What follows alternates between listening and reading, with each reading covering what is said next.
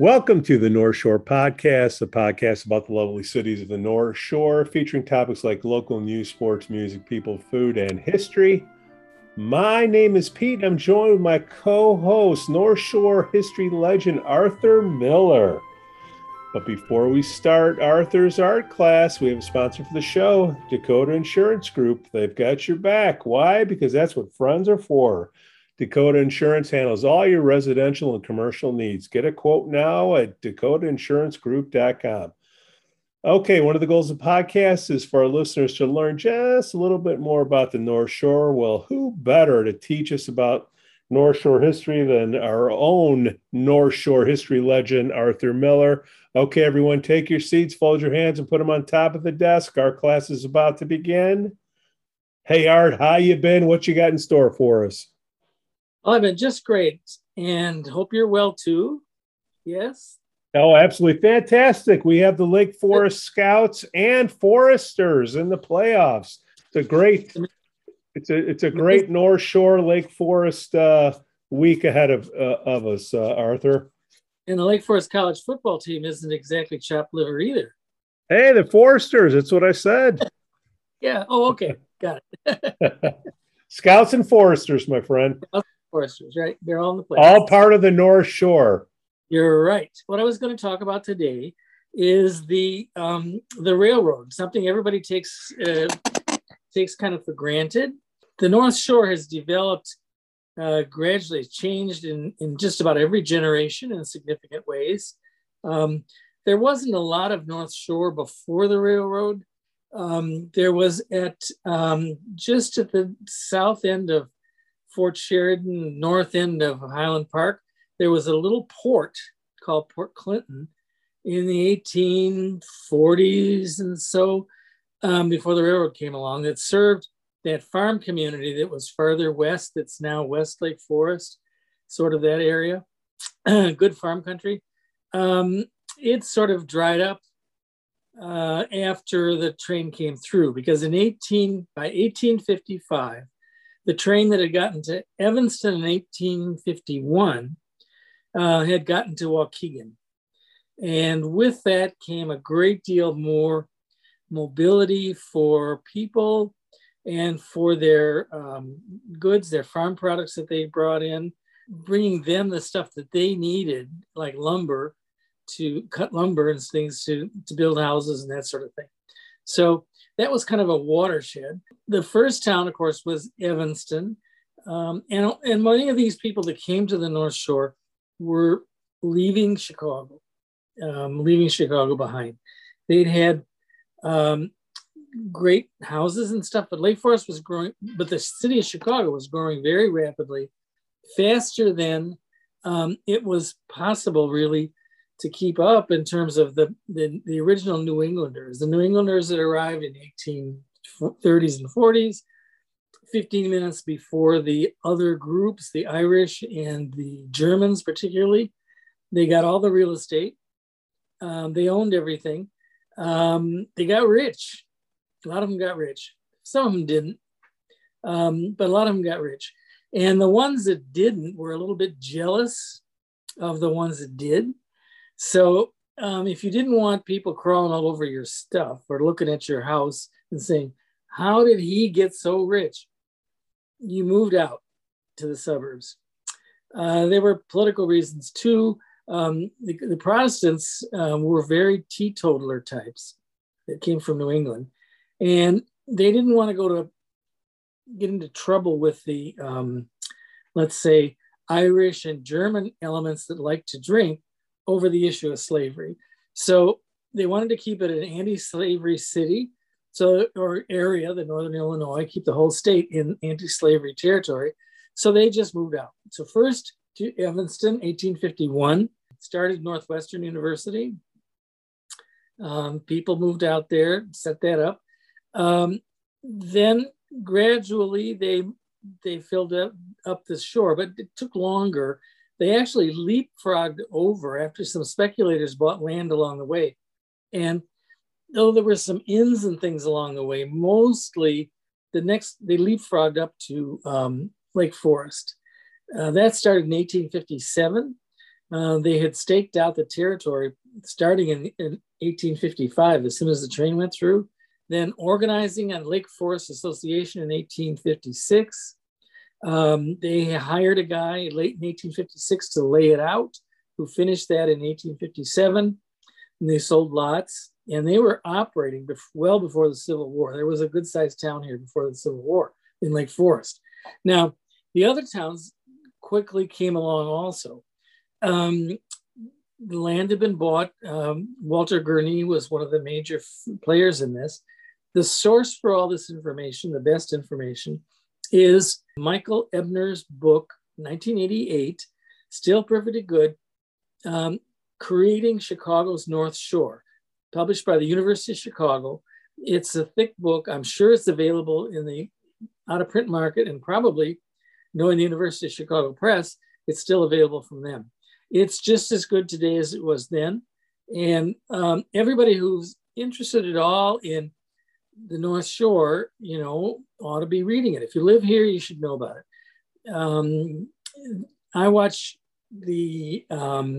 some of the Masterpiece Theater things on Sunday nights, and they have an ad that's going on now from the Viking Cruises people, that they say, well, that everybody should be curious about the world around them. They mean the world around their ships, as they travel around. But actually, the same thing is really true for where you live. It's much more interesting if you know about what's the background and what all happened where you live before you did. It sort of sets up how your place is perceived, how it functions, how it evolved, and why its character is the way it is. So the people who came out from the city were pretty much idealistic.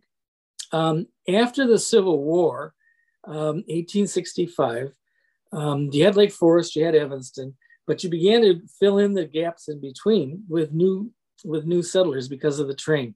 They built train stations. Lake Forest by 1865 was on its second railroad station already. The first one had been replaced. It was more of a very simple place. And they had a second station that lasted until about 1886. And the other communities, and they were wood frame station, not a brick station. And so the towns all developed little railroad stations along there. People walked to the train often. Maybe wealthy people were driven, but probably they walked also. Even the wealthy people walked. It was just easier. And right next to the Lake Forest train station, for instance, the one business that was there, continued to be there, was a shoe repair guy. So they weren't replacing their tires, they were replacing their shoe leather. The train track ran close enough to the lake, by and large.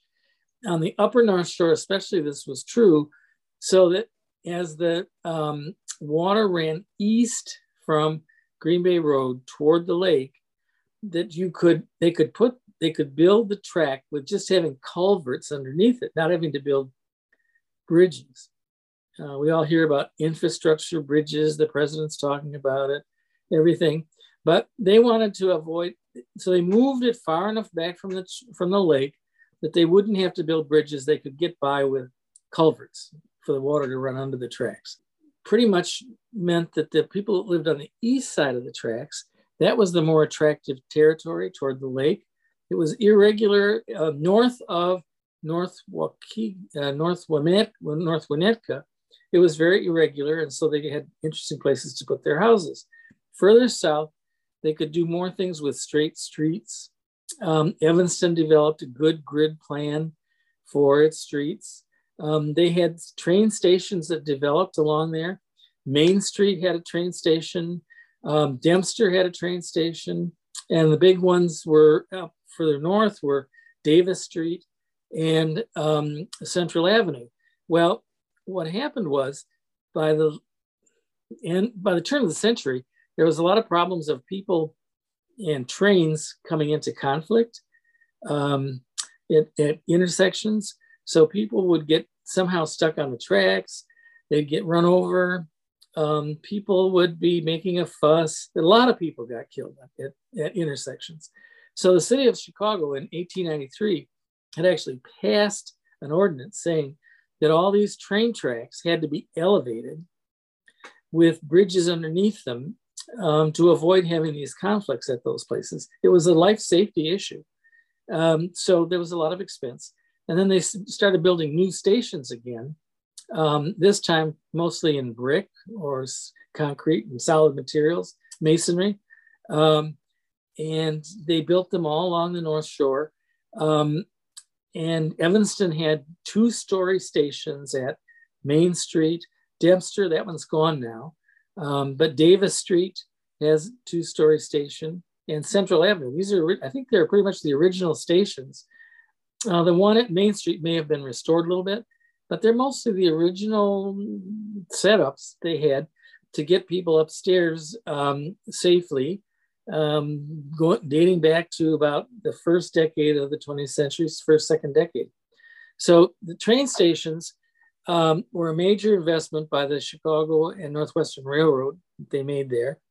The tracks continued elevated through Evanston, as I said, but then after that, they went down to ground level. They went through Winnetka at ground level, or just slightly elevated. But then the interesting thing was in about 1930, or early 30s, let's say during the 1930s, after Roosevelt was elected, and they used a lot of infrastructure money. That was really the big infrastructure push, was the 1930s. The guy that was the Secretary of the Interior just happened to live in Winnetka, Illinois. His name was Harold Ickes, had a big house, and he thought, wouldn't it be nice if that nasty train track was below grade? So it was his hometown. He had all this money, federal money, that was being taken from the confiscatory level income taxes, 91% income tax maximum rate. Think of saving 9 cents out of a dollar. So most people were pretty unhappy with Franklin D. Roosevelt, in that period, but not the people of Winnetka. They got their tracks all reduced down. They got a fancy new Hubbard Wood station at the Winnetka stop. This was the bee's knees. They had the best place in any of the suburbs with that track that was down below grade. So you didn't see or hear the trains nearly as much. Otherwise, the trains went along and went on up through Glencoe. Nice station there, beautiful station, kind of a rough stone station. And then it goes on up into Highland Park. The Lake Forest residents, Frost and Granger, Charles Frost and Alfred Granger, they built a lot of these stations. There was one at Ravinia Station that they built out of wood. Fort Sheridan had a station. Highwood, Lake Forest, all these towns got stations in that period after, the 1880s, 1890s thing. So that was really the crux of how that all developed. Now, what's interesting next is that in the 1890s, they developed a parallel street railway system right along the North Shore tracks right along the tracks of the Chicago and Northwestern.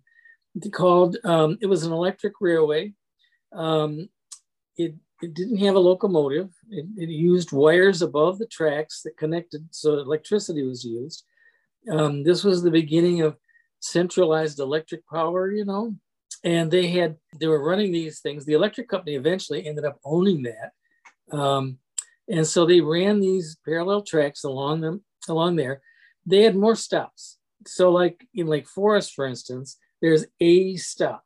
Before, there were stops at Sacred Heart, which was where Barrett College used to be. Now it's Woodlands.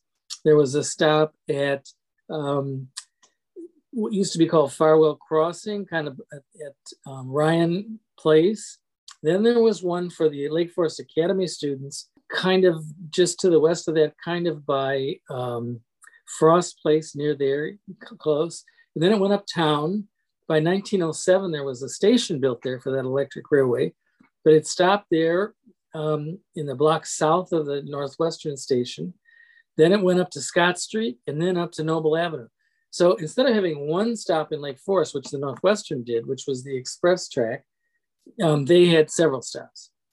Now, this quickly sort of evolved into, was perceived as, developed as two-class system.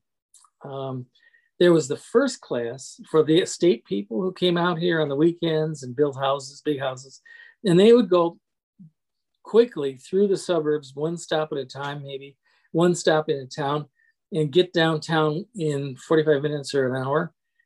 But then these other trains would putter along. It would take you longer, but you could get off at more places. So you could go from, say, downtown Evanston to another part of Evanston, or just up into Wilmette or Winnetka. Lake Forest people could go up to Waukegan to shop. It had at that time, it had a very early 20th century, had a very vibrant business district. And they could go down into the city, connect with trains, and then go from other places with that. So there was two different classes that developed. The street railway catered to people like the college students at Northwestern and Lake Forest, people who were in the support community, worked for the wealthier people, worked in stores that catered to the wealthier people, that sort of thing. Or increasingly, after that was built, completed by 1899 at Lake Forest, increasingly they were able to build houses close to the track for less wealthy commuters. So people could get on that train. And so as you drive, if you go to the city now along the Northwestern track, the Metra line, which is now owned by the Union Pacific, you see neighborhoods on both sides of the track. These neighborhoods developed in that early 20th century period. People could, they could go to a stop maybe only a few blocks away from their house, go down to where there was a link up between the electric railroad and the North Shore. The Northwestern tracks, and then you could get a faster train into the city. But the elevated tracks went up through Evanston, and that took care of a lot of people. And Evanston then quickly became a very densely populated part of the North Shore, apartment buildings all over it, because of that track access. So people could live in apartment buildings. They didn't have to be wealthy with their own estate or anything like that. They could live in an apartment building and get on that track and go downtown on the Evanston Express and be at their office pretty conveniently and pretty inexpensively. As you went further north, places like Glencoe, Wilmette, Winnetka, it wasn't all big rich people, fancy places. There were a lot of modest homes, middle-class homes that were built close to this interurban electric railroad. And that made the communities more diverse in economic character, sometimes racially. Evanston had an African-American population, Glencoe, Lake Forest, but much more there was a lot of white-collar people who the husband lived in one of those suburbs and then went downtown on the trains. So that developed a whole different kind of community. And that's why even in a community like Lake Forest that extends all the way out to the Illinois Tollway now, there's so much more density in the eastern part of the community than in the western part.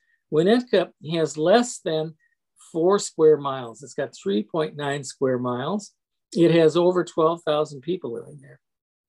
Lake Forest, with 19,000 people, is over 16 square miles, or 4 times as big.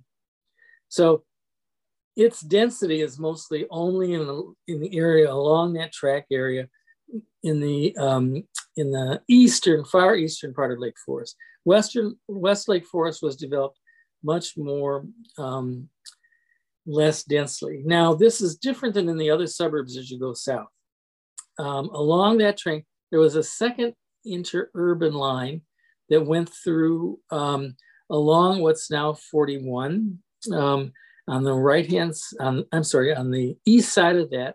There you'll see elevated tracks there that were for the electric railroad, and it would it was called the Skokie Valley Branch, and it went down through that Skokie River Valley to the city. So then there were more little subdivisions that developed along that, some in Lake Forest, but more in Deerfield, down in Northbrook, Glenview, Skokie, that sort of thing. Those all developed as commuter suburbs. They weren't really the original North Shore. Only in Lake Forest was that included as part of that one lakefront community. Otherwise, they were one step back from the lakefront. So the North Shore used to refer to just the property east, those little communities that were east, close to the lakefront. Lake Forest is the one exception with its larger area. Most of the rest of them are pretty small. So like Glencoe is pretty small. So we have a situation where these railroads really developed and shaped the form of the communities as it went by. The original railroad that went through in 1855 created the massive estates that were built. People lived there. They had money to be transported even to their homes by people who met them at the train station, originally with carriages or something, and later with motor cars. But in the other, mostly in the communities that were further south, people either walked to the train or largely they walked until the 50s. In the 50s, you had a little bit more explosion to the west because people were getting cars. So West Winnetka, for instance, as you get over toward the Skokie Lagoons, that developed a lot more in the 50s. Before that, people were east of Hubbard Road, and they were living Hibbard Road in Hubbard Woods. A little complicated, but I mean but the communities did move westward as cars came in, but they still remain North Shore communities. But the original North Shore was basically designed around the railroads. And each of those towns was those lakefront towns were major centers of communities with their own distinct characters.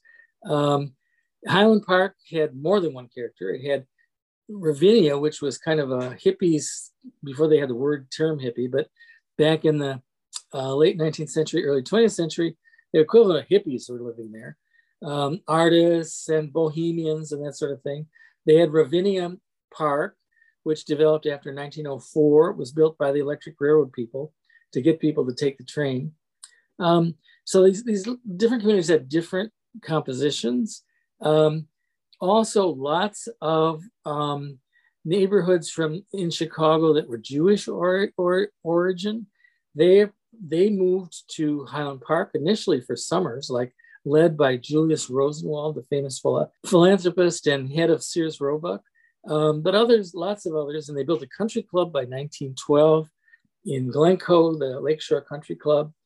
So Glencoe, Highland Park became havens of a lot of Jewish people also, not entirely, but a lot of Jewish people. Otherwise, they tend to be often sort of combination Protestant Republican / conservative Republican / that sort of thing. And that's changed over the years. That what used to be Republicans now, often the more liberal progressive Republicans, what used to be progressive Republicans today tend to be more moderate Democrats, that sort of thing. So things shift around in their politics, but it was that core group of Protestants who'd originally left the city to get away from some of the lifestyle issues that they didn't want to confront people about. They had set up their little family homes near their churches, no booze on Sunday, no golf, no fun, just meditation, contemplation. And it's, stayed much like that, family-centered. Churches are still very active. And it's harder to not do things on Sunday, given the sports community. That anybody who's got kids, Sunday is your worst day of the week, because if you've got kids, you're going in every direction with those kids for all their different activities on Sunday even. And it's becoming a big controversy for some communities. But when are you going to do it? I mean, the kids want to participate in the sports, and so they do. So the North Shore has gradually evolved over time. The car made a big difference. The electric railway went toes up on the east side in 1955. By then, lots of people had cars. Gasped its last in the Skokie Valley in January of 1963. And there are two lines going through Lake Forest. The North Shore line is really the one that was the Chicago Northwestern. That was the line that's now the Metro North line. The Metro Northwest, I think it's Northwest line. It's coming out of Union Station that goes through West Lake Forest. Only in Lake Forest is it still in the same lakefront community. Most of these are in Deerfield, Northbrook, et cetera, down Skokie into the city. But so we're really talking about east of there when we're talking about the North Shore. So people in West Lake Forest, like I am now, and sometimes when they've got Deer Path Road torn up, I consider myself living in East Mattawa. We were stretching it to call ourselves North Shore. North Shore was mostly east of 41, I would say, generally considered to be. So the trains defined that North Shore area by easy commuting distance from home to the train stations. There were some outliers who had places that were farther out. They didn't want to be next to everybody else, but generally that was the character of the way things are. Much of the farther west developed after World War II, and that's another story.